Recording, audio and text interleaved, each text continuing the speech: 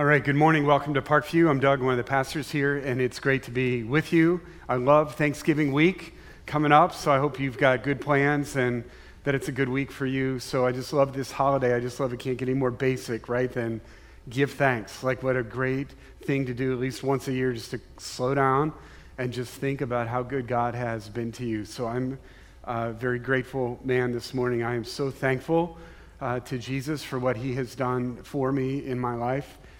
Through the years that I've known him and his help for me. Very thankful for Lori, my wife, who's here, an amazing teammate and friend. Great blessing to me. My kids are here this hour too, so guys, very thankful for you. You're a blessing to me and this church as well. Just the opportunity to be a pastor, the people I get to work with on our staff team, our elders, Rachel and the women's ministry team, just so many leaders here, and then the people of this church are by far the best thing about this church. So very thankful, very grateful man here this morning talking to you. So it's a great privilege to be with you. So if you have a Bible, you can turn to the book of 1 Peter. So we are wrapping up our series on the DNA, the traits of a disciple. We've been using this topic all this fall. And last week, I talked a little bit about my dad, who has worked with soybeans for a long time, at least 50 years of his life, okay? And we talked last week about the amazing, such a small bean, looks kind of insignificant, but people like my dad who do research on soybeans and can put different traits into these beans, it's just astonishing what each little bean can contain, right? So he's got varieties that he's done research on. They're growing all over the country, growing in China, Argentina, Chile, Turkey, Italy, Kazakhstan, like all these different places. And what's really cool is that there are different traits that he can put into these beans, like to be tolerant to cold or heat, disease resistance, yield, high yield, those kind of things. There was an interesting one I just remembered this week, because I used this analogy last week, but there was a lot of his varieties are used for animal feed, and this is very random, so get ready for this. But there was a dog food company that was really interested in kind of the protein value of his beans, but there was one other trait they really appreciated, is that there was a certain trait that they could put into the feed that would cause dogs to have less flatulence. So, and if you don't know what that means, look it up, and you heard it first in a church, but as more and more people live in urban areas and small spaces and apartments, but they still want dogs, dogs can sometimes do their best to kind of foul up a whole room, right? And so actually that was a trait. They asked my dad, could you put more of those kind of traits in your beans? So very random, all right? So maybe the next time you drive by a field, you could say, I wonder if those are some of those low flatulent dog beans over there, so whatever. So, but it is amazing.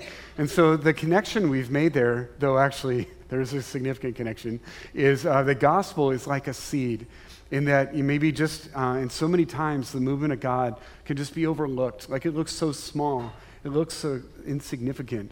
But you see what God has done throughout history is that when that seed is planted in the right context and embraced by hearts that are ready, the gospel can do amazing things. Even this week, just hearing some stories about 10-ish years ago, there was a woman who was really at kind of one of the lowest points in her life, and when meeting with one of the pastors here, began to understand the gospel, and she embraced the gospel, and it has changed her life, her marriage, her family, and then even in the last couple of weeks, she has had the opportunity to point other people to the hope that she has found in the gospel. That's a really cool story. There's another developing story around here. 6-8 months ago or so, we met a couple that both of them were just very honest in their first Sunday here. It's like, do you help people find God here? Yes. Do you help people that want to get married here? Yes. You know, just like very basic, innocent, asking questions. As we got to know them, they both just amazing people, but both have been experiencing the depth of addiction. Like the hardcore drug addiction is basically both almost wiped out both of their lives. And he was able to start breaking free, and as he was breaking free, he saw this woman still in the throes of the pit, and so he was saying to her, come on, you got to get out of this. And as he was helping pull her out, as she was coming out, she said, you know what? I don't know if we can do this alone. And I kind of remember this church, Parkview, that I kind of went to a long time ago. Maybe we should go back there because I think to get out of this, we're going to need God's help. And for the last 6 or 8 months, just heroically, courageously battling with the power of the gospel, these addictions. Now married, forging a new marriage together in a group with some of you guys, studying the Bible, we're praying for them, meeting with some people in our soul care ministry here, but just seeing victory in their lives. So like those kind of things, like as a pastor, that's some of my things that I'm the most grateful for. I feel like I'm 50-yard line seat of just watching what the gospel can do in different people's lives. And so that's what we've been after this fall. Like, what are the traits? Like, what does God want to do in our lives through the gospel? And what does God want to do through us corporately as a church? And I love that little video where we sketched out. Like, I think the people that started this whole movement back in Coralville in the 1930s, like 15 of them just reading the Bible together, had no idea what could come when a group of people just gathered around the scripture, would have no idea of the thousands of people that would be impacted because of what they were doing, or the people around this world that would be influenced for the gospel because of what they were doing, or the thousands of University of Iowa students reached with the gospel, or to see a school set up for kids that have a lot of challenges facing them, but yet giving them the opportunity to have a Christ-centered education. Like all these things they would have never dreamed of. But that really says, there's been some faithful people along the way building those things. But bottom line, that says a lot about the power of the gospel. And so we want to be a church, our vision is that we want to be a church where Jesus transforms lives, where he renews a city, and where he impacts the world. And that's going to happen through the seed of the gospel. And so the traits we've been looking at this fall are things like this, that as the gospel produces fruit in our lives, we will be a people that enjoy God's presence. We'll be worshipers. We'll be a people that live God's story, that's live out the scriptures. So we'll be students of this book. We'll be a group of people who love God's people. As we experience God's love, we share that love with each other. And so we don't go to church. We are the church. We're the family of God. And this should be a place where, as we are loved by God, we love each other. So we love God's people. We share God's gifts. So we are stewards with what God has given us, like so many have been so faithful to do, so we can see the things that have happened. But people just realize these are not my resources, they're God's. So they've been stewards. And then serving God's world as servants and missionaries, that we are sent to this city. We are sent to our schools, to our neighborhoods, to serve our city and to point our city to Jesus. And so what we're going to look at today from Peter, and if you kind of get confused of who Peter is, Peter was one of Jesus' 12 disciples, and he was probably what you would consider the leader of the disciples. And what he's going to teach us today from his letter, 1 Peter, is what are the heart qualities, what are the heart conditions that God looks for a heart that can take the gospel and produce the traits that we would love to see, okay? So as God looks through the room this morning, I mean, he kind of maybe likes what some of us are wearing and maybe kind of what we look like, but his number one concern is our hearts. What's going on in our heart? And so Peter is going to point us to 3 qualities this morning that God is looking for. Do we have hungry hearts? Do we have humble hearts? And do we have hope-filled hearts? So let me pray, and then we'll jump into this message and let Peter talk to our hearts today. So Father, I pray that these next few minutes you would use your word to just open up our hearts. That is where your eyes are this morning. That's what you care most about. You long for us to be a people who are devoted to you with our whole hearts. And you can see what's really going on in our lives as you look right at our hearts. So would you speak to your people today? Would you create in us hearts that hunger for you, hearts that are humble before you, and hearts that are just filled with the hope that you give us in Jesus. In your great name we pray. Amen. All right, so we're going to hop to 3 different places in 1 Peter this morning. The first place we're going to start is 1 Peter chapter 2, verses 1 to 3. And he says this, "So put away all malice and all deceit and hypocrisy and envy and all slander. Like newborn infants, long for the pure spiritual milk, that by it you may grow up into salvation, if indeed you have tasted that the Lord is good."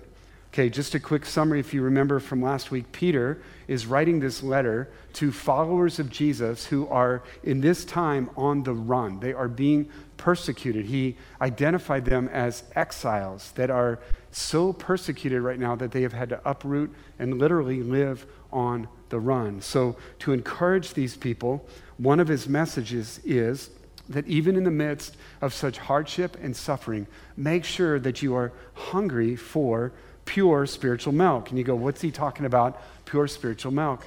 Well, if you go back a couple verses, you will see what Peter is talking about is he is talking about the Word of God. Peter had just a really high view of the Word of God. Let me just show you a couple things he said in the previous verses. He reminded these people that they have been born again, not of a perishable seed, but of an imperishable seed through the living and abiding Word of God. And so he says this is a great statement. All flesh is like grass, and all its glory is like the flower of the grass. So that's us. All people, all that we can do, we're like grass, okay? And he says this, the grass withers, the flower falls, but the word of the Lord remains forever. So Peter is saying, guys, make sure you are craving and hungry for what is going to last, like what is really going to help you, what is really good for your soul. Because he says, realize it or not, what your soul is craving right now is a word from God, like is hope from God, a message from God, truth about who God is. That is something that you are not going to find in this world. And anything that we feed our souls with besides the Word of God might satisfy for a little bit, but bottom line, it will come and go. It will fade. But what we need to build our lives on, what there needs to be a craving for, is the Word of God. You say, well, what does Peter mean by the Word of God?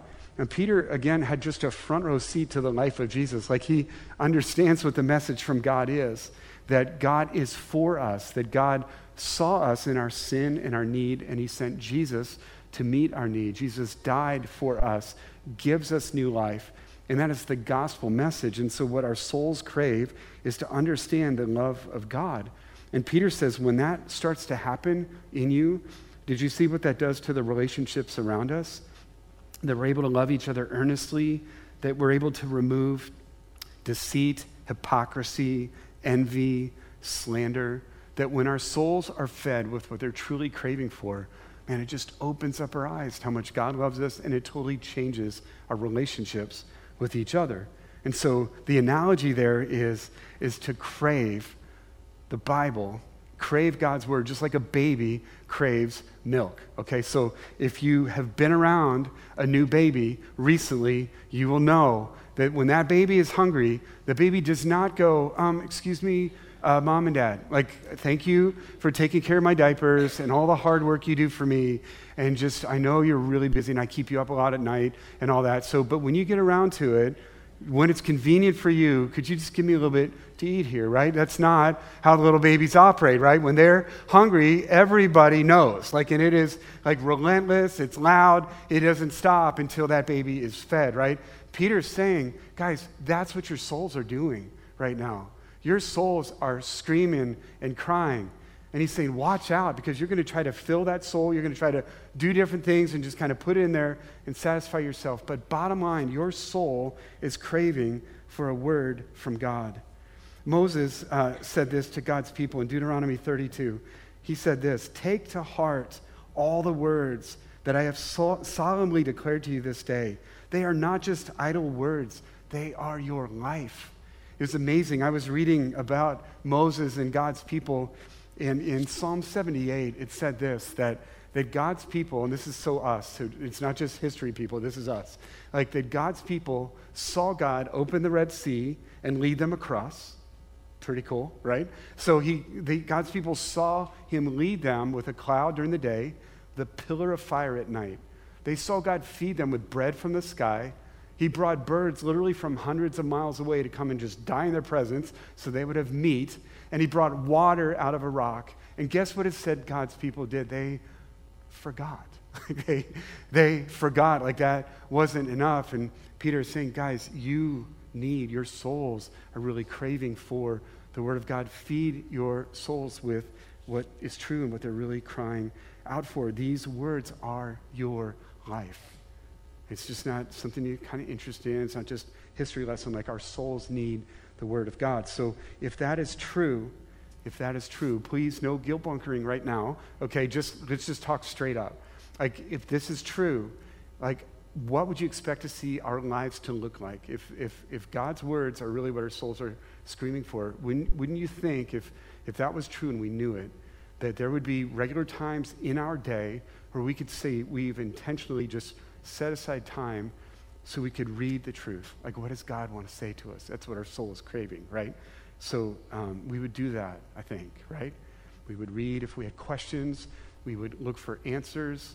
Guys, we are the most blessed people that ever walked this planet right now, with Bibles available to us, answers to Bible questions available to us on our phones, on the internet, our computers, like everywhere we turn. So I think we would see that in our schedule if we really believed this, our souls are craving this book. Or we would ask questions, or if we didn't know how to study this book, we would ask. Guys, I'm in a season right now where there's people doing that. They are so hungry, so aware of their need for God. They're just saying, could you just show me how? Guys, you could do that too. Like, if you're not sure how, just ask some people around you.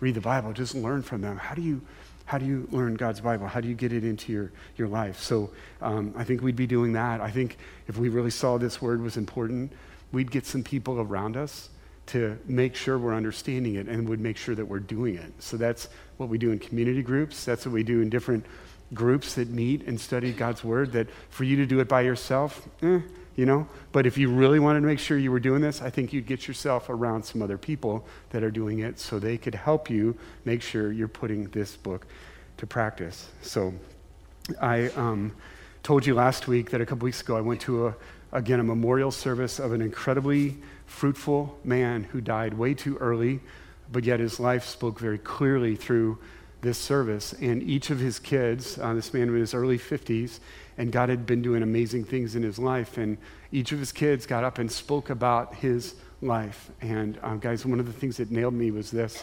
One of his daughters talked about the 4 seasons and what they reminded her of her dad. And summer reminded, like, the play, that he used to take time off and they would do things together as a family. So we remembered that season. And winter represented, with this man's career, he was gone like different long stretches. Sometimes they wouldn't see him for a while. That's what winter was. But guys, listen to this. Spring to her reminded her of her dad's life, the 5 or 10 years or so before he died. That spring represented new life. And as fruitful and faithful as this man was, like growing, through so many years, there was something new and fresh that she saw in him just in the last 5 or 10 years. And you guys, what a great wake-up call. Like, let's be honest this morning. Anybody here think you're done? Like, you've totally arrived, like there's nothing else that can be done. Like, God, you must be so proud. Look what you've done. No, I don't think there's anybody here. Like, wouldn't it be beautiful for the people closest to you 5 years from now to describe, wow, great person before and good friend before, but man, those last 5 years, just saw God do some amazing new and fresh things. I felt called up by that man in many ways. And so one of the rhythms they described about him was that there was a renewed passion for this book, that he was getting up early and reading it, and that he and a group of men were meeting in a coffee shop and just digging and asking questions and going through this book. And don't miss for a second that there's a vital link there, that there was a new hunger for this book in this man's life. And it was so evident that even one of his daughters could say, man, there was some cool stuff going on in my dad's life. That's what this book does. That's what your soul is screaming for. And so I just encourage you, like, wherever you are on the 0 to 10 spectrum of reading this book and understanding this book and digging in, like, let's just bump this up, okay? And here's a couple of practical things. Just ask God, would you give me a hunger for your word? Like, just be honest. Sometimes it's drudgery. It's a routine. Just, God, would you break this out so that really reading your word comes alive for me, that really you would feed my soul as I interact with your word, okay? Just start with that, and then just start asking for help. Ask people to teach you how they read the Bible, okay? So let's be a people who are hungry, all right? It's the first one. Second one, is humble. Okay, so flip over a couple pages to 1 Peter chapter 5, verses 5 to 7. So hungry, the second one is humble. Peter says this, clothe yourselves, all of you, with humility towards one another. For God opposes the proud, but he gives grace to the humble. Humble yourselves, therefore, under the mighty hand of God, that at the proper time he may exalt you, casting all your anxieties on him because he cares for you. Guys, it's interesting. It just flat out says God opposes the proud. It doesn't say God's patient with the proud or God tolerates or sympathizes with the proud. He hates the proud. He hates pride. Proverbs 8:13 just flat out says, God says, I hate pride. You go, whoa, God, calm down a little bit. Like, why do you hate pride? And guys, the reason God hates pride is the anti-God statement that we all make, that we don't need God, that God is irrelevant, that I can do this life on my own, I don't really need him. And what's dangerous about that is that God loves us too much to let anyone or anything else be in that number one spot of supremacy. Like, he alone is God. He alone sits in that spot and deserves in that spot, right? And he alone is the one that when he is in that spot can sufficiently meet the needs of everybody else that is number two on down, right? So, but when any of us or anything or any person just tries to knock God off that spot and put themselves or itself there, you have a war going on. God will not let that happen. This world craters when he is not seen as the ruler. Like, God says he's a jealous God. It's not that he's petty or that he's worried and insecure about his position. He just knows when he is not number one, things do not go well for the people in this world that he loves so deeply. So he doesn't mess around with pride, okay? And so, in fact, that verb tense is a continual one where it says God opposes the proud. It's constant. Like, it's not every Monday he opposes the proud. Like, it's every second of every day he will oppose the proud, okay? So, and that doesn't go well for whoever the proud is versus God, God versus, you thought Iowa, Illinois was a crush yesterday? That was ugly in a good way for us. But it's even like, no, it's like think bug versus windshield. Like, it's God versus us is no contest. And so I wonder if there are times in our lives where we are trying to be God and play God that life seems so hard and like, oh, I'm so drained. I'm so like, could be that we're just pushing against God and that just does not go. So God says that he opposes the proud, but he gives grace to the humble. He gives grace to the humble. John Stott is a British pastor theologian that had this statement about our growth and our battle with pride. He said this, in every step of our Christian growth and maturity, our greatest enemy is pride, but our greatest ally is humility. So what can I do daily that will weaken my greatest enemy and strengthen my greatest friend? So I don't know if you are aware that your soul is battling pride. So I wonder if there aren't some specific things then we build into our lives to make sure, like Stott said, we are empowering our greatest friend, which is humility. Let me just throw a couple things out there. What if there are regular times in your week where you stop and just think about the cross? Maybe it's through songs you sing. Maybe it's through just looking at some scripture. But when I think it's impossible to be humble. It's impossible to be proud when you're standing at the foot of the cross, okay? Because the cross makes a powerfully brutal statement about us, that we are so broken and sinful that the only remedy for us was that the sinless Son of God had to die on a cross for us, all right? You can't stand at that foot of the cross and stick your chest out and say, like, that will humble you. But the amazing thing about the gospel, too, is that it also lifts you back up because you're humbled by your sin. But you also realize that the sinless Son of God went to that cross because you were so valuable to him. He loved you that much that with joy, he suffered for you on the cross, all right? I call that a godly swagger then. Like you walk in confidence, not because of what you have done, but because of what Jesus has done for you. So you go humble because you realize who you are and what you've done, what Jesus did, had to go to the cross for. But you are so loved, valued by him, that he died for you. And so just regularly look at the cross. Okay, we're talking about things that will just feed humility in your life. Let me give you another one. How about giving thanks How about giving thanks? It's coming up, right? Thanksgiving, like, could there be some time in your week this week where you just break free and just make a list? Like, how has God been good to you? Just write those things down, or wherever you record those kind of things. I've talked to you guys before about my notebooks or my moleskins now, where I read the Bible. I try to every day and just make notes or prayers in here. Like, you'll see just pages here of what I'm thankful for. God, this is what you've done for me. Like, so an ungrateful person is a proud person. But the more you understand that what you have is not what you deserve, but it was given to you, that keeps you humble. So be a grateful person. Work in times where you just regularly write down things that you're grateful for. I've mentioned this before, but Psalm 136 is a great example. It's where you saw it on the Thanksgiving offering. Give thanks to the Lord, for he is good. His love endures forever. And then the rest of the psalm gives a statement of something God did, and then it says his love endures forever. Another statement, and then his love endures forever. So maybe write your own Psalm 136 this week, where you just write down thing after thing that God has done for you. So you give thanks. Even just the practice of spiritual disciplines, praying, reading your Bible, like all those are a statement to you and the people around you that you don't have this life. Like you can't just wing it, that you are pausing from your schedule, you're pausing from your to-do list, and you're praying. You're pausing and you're reading the Bible.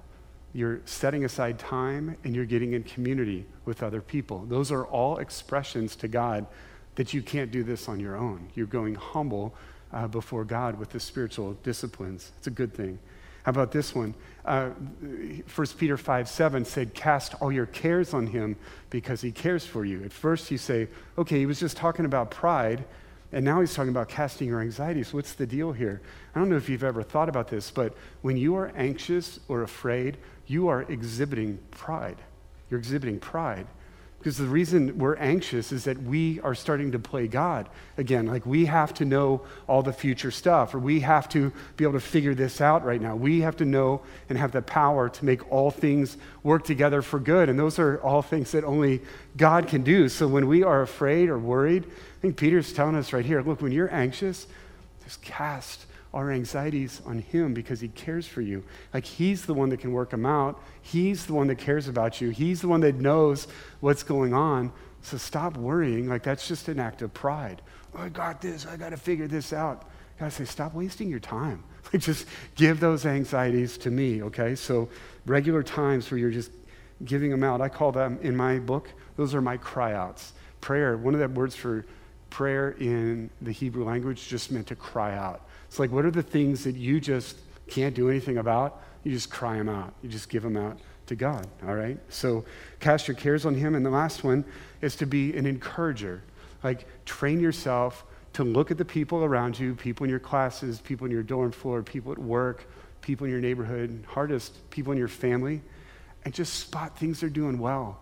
And be the one to notice that. Be the one to bring that up and encourage people for what's going on. That just fights our desire to be the front and the center. Everybody knows me. It's just like, no, flip that around and you be the one that is the encourager. So Peter's urging us to have hearts that are hungry, hearts that are humble. And then the last one we're going to talk about is hearts that are hope-filled, okay? Hungry, humble, and hope-filled. Sometimes when we use the word hope, it's more of like a wish. Like, I hope the weather's nice on Thanksgiving. That's a wish. When the Bible talks about hope, it means a confidence, something that is sure and something we can trust in. And so we live in a world actually today where one of the saddest things that I deal with as a pastor is when you step into someone's life and you see that they have absolutely lost hope. Like there's nothing more discouraging. And we are in a culture, in a country today where this is, it seems, growing more and more prevalent. Even though we have so much, even though there's so much advancement in education and technology, you can pretty much slice up any demographic in our country today. And battles with discouragement, depression, suicide seem to be trending up. And the reality is this, in this world that's cursed and fallen, corrupted by sin, we're not going to find hope. And we're going to find maybe little spurts of our lives where there's something we can put our trust in and get excited about, but eventually that's going to fade, or it's get outdated, or it's going to be taken away, or it's going to be gone. And we go, what's next? And so I think people are just learning quicker that, you know what, the stuff we're trusting in here just isn't satisfying. Like, this isn't what our souls are really craving. We have more and more stuff, but more and more discouragement and depression. So Peter is saying there is a living hope. And so look at 1 Peter 1, verses 3 to 5. And if Peter, we talked a little bit about this last week, if Peter were to sit down and have a cup of coffee with you at Starbucks or Java House this week, and he'd say, okay, what's your big challenge going on? Like, what's robbing you of your hope and joy right now? And guys, there's some legitimate things we could put out there that we're all battling and we're struggling with. And I think Peter would be really compassionate. I think he would listen for a while, nod his head, but he'd say, let me tell you some stories about what it was like to try to follow Jesus. And the people I was writing this book to, this letter to, let me just tell you about some of their stories and the persecution and the hardship and the literally running for their lives with their family because of their stand with Jesus. And he'd look us in the eye and he'd say, but you know what? We lived with hope. Like, we didn't back down.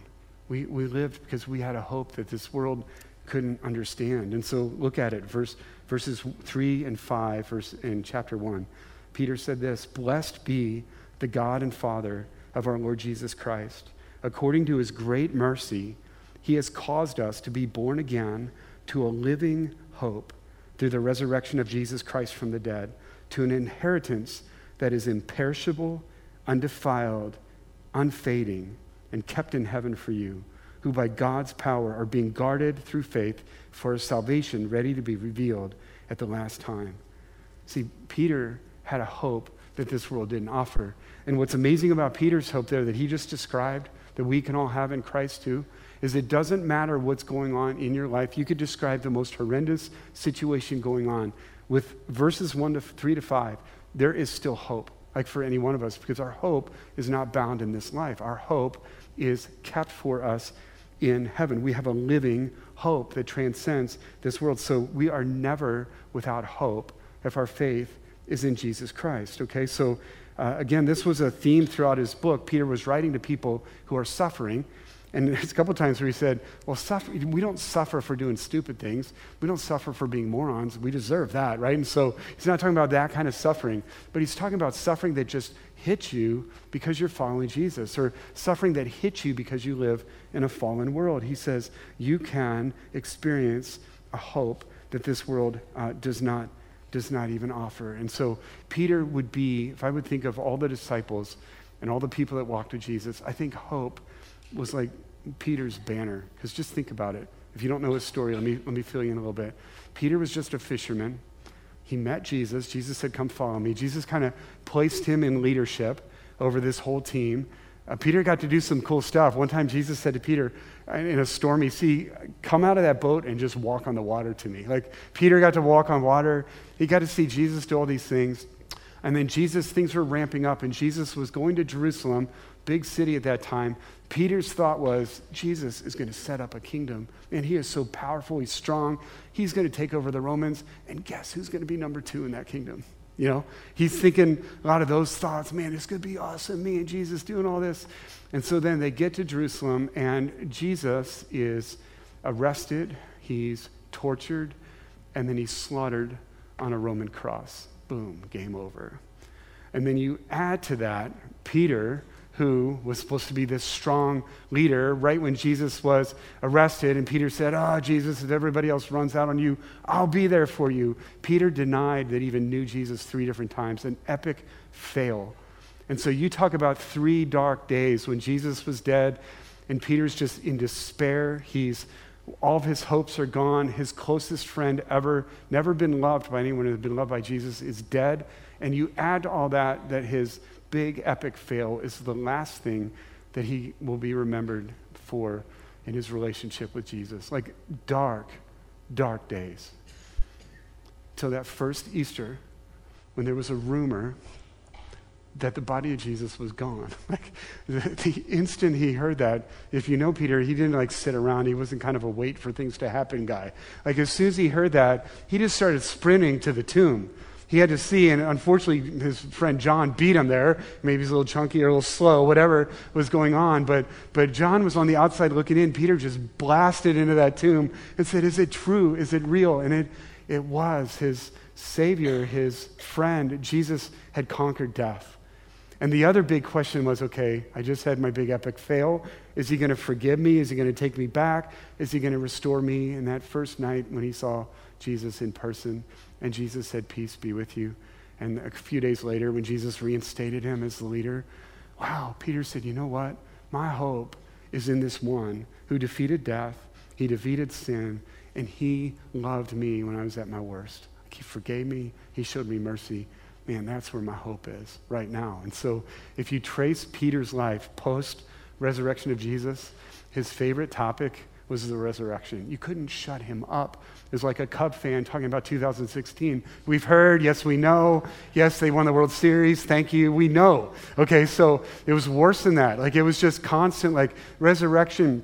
Jesus is alive. He's our living hope. Like you couldn't shut the man up. In fact, he lived through such suffering to get the gospel out. He was so passionate because his hope wasn't in how people are going to respond to him or if it's going to be easy for him or good. His hope was in this risen Christ. And so, again, across the table from us, Java House, wherever we are, he would just look us in the eye and say, "You have a living hope in Jesus Christ."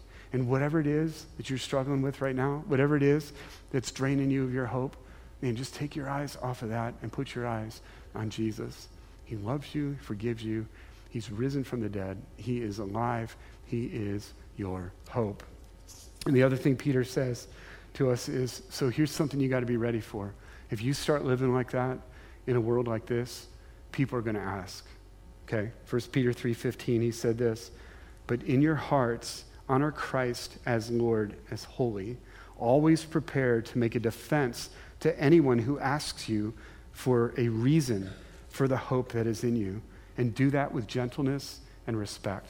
Because you will stand out. This world does not have hope, especially those of you that are walking through the darkest or hardest times. When you're still living with hope, when you're still living courageously and for others and not yourself, people are going to just scratch their heads and go, "Where are you getting at? Where are you?" And so that's a chance for you to put your hope on display, all right? And so what are your challenges this morning? Like what is it that's robbing your hope or sucking your hope from you? Again, just lay that beside the hope that you have in Christ and let Jesus speak straight to that. So again, I just thankful for what God is doing in our lives, and just want to give you hope and encouragement this morning that wherever you are on, are you still trying to figure out this Jesus stuff, or you've been walking with him for a while? Guys, this seed planted in your heart can bear amazing fruit, okay? If we're hungry, if we're humble, and if we're hope-filled, look out for what God wants to do in your life. And then for us collectively, like we are in a huge season of just trusting God, like to take us from one church in one location to be one church in 3 locations. This whole thing we're stepping out to do financially, I wonder how it compares to the people in Coralville back in the day that saw the vision, to take the commitments and the risk that they did to put up this place, and how this place has served as a hub for the gospel for many years. I just wonder how that equates to today, the big things that are before us, helping fund a school that is doing amazing things in the lives of kids who've been really maybe struggling in the past, but we're seeing good fruit there. Or to see the opportunity to purchase the L like we have on the east side, where now we have a permanent home for Faith Academy in the East Campus. And there's even a sustainability piece to that model, if you haven't caught that yet, that as owners of that building, there's revenue that can be generated from the properties that we're leasing out, that as soon as that building is paid off for, guys, it is amazing what resources could be poured right back into Faith Academy, into Parkview. There's a sustainability to that property model that's awesome. So we don't just love the location or what could happen out of there, but that piece of sustainability is really strategic. And then up in the North Campus, you guys, I don't know how much you're aware of that. We have almost knocked out the mortgage payment there for that property. So again, to have a movement of the gospel with like 50, 60, 70 people from here have gone up to help start that in the midst of North Liberty, where there's a ton of kids. I don't know how many of you guys know about part 2 of that facility. What's used during the week is that there's a really healthy daycare there that in the last few months, Pastor Josh up there has really injected a beautiful curriculum where the kids are being trained about the gospel. And that curriculum is going back to homes as well. And so again, there's you think of North Liberty, you think of kids, you think about our property there also being a place where children are being poured into, kids are being reached. And again, there's a sustainability piece too, as far as partnering with that facility and the revenue that comes, again, to continue to sustain what God is doing. It really is, it's a courageous step what the church is doing. And I appreciate the elders and leaders that just spent a long time seeking, God, what are you calling us to do? So it's a huge challenge. And I just encourage you to be in prayer that by this time next year, at least, that God has met all those needs, that God has abundantly blessed what we're by faith stepping out and asking him to do. But all of this is within the parameters of what God can do with the gospel. We've seen him do it as a movement. My prayer is we see him do that in our lives personally, and then my hope is we see him do that corporately. God keeps using this church to bless this city and to bless the nations. So let me lead us in a time of prayer and give you a chance to pray and respond as we wrap this up. But first, let's just, as a group of people, ask God to give us a hunger for his word, a renewed, fresh hunger to hear from him. That there would be a season of spring in our lives as God brings new life through his word. Pray for a hunger for his word.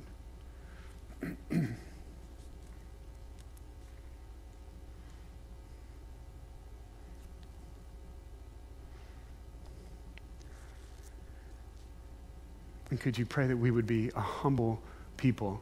We would be a people that sees who God really is, and that we would humble ourselves before him.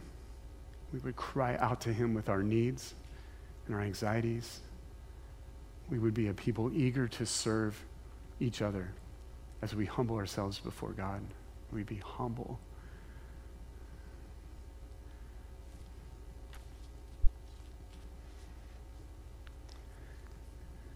And let's ask him to live as a people who are filled with hope. So whatever it is, our greatest challenges right now, just even right now, God invites us to just lay that right beside the hope that he offers us in Christ. And so could you do that right now? What is it that's draining your hope? What have you given up hope for? And let God speak into that in Christ, he gives us a living hope.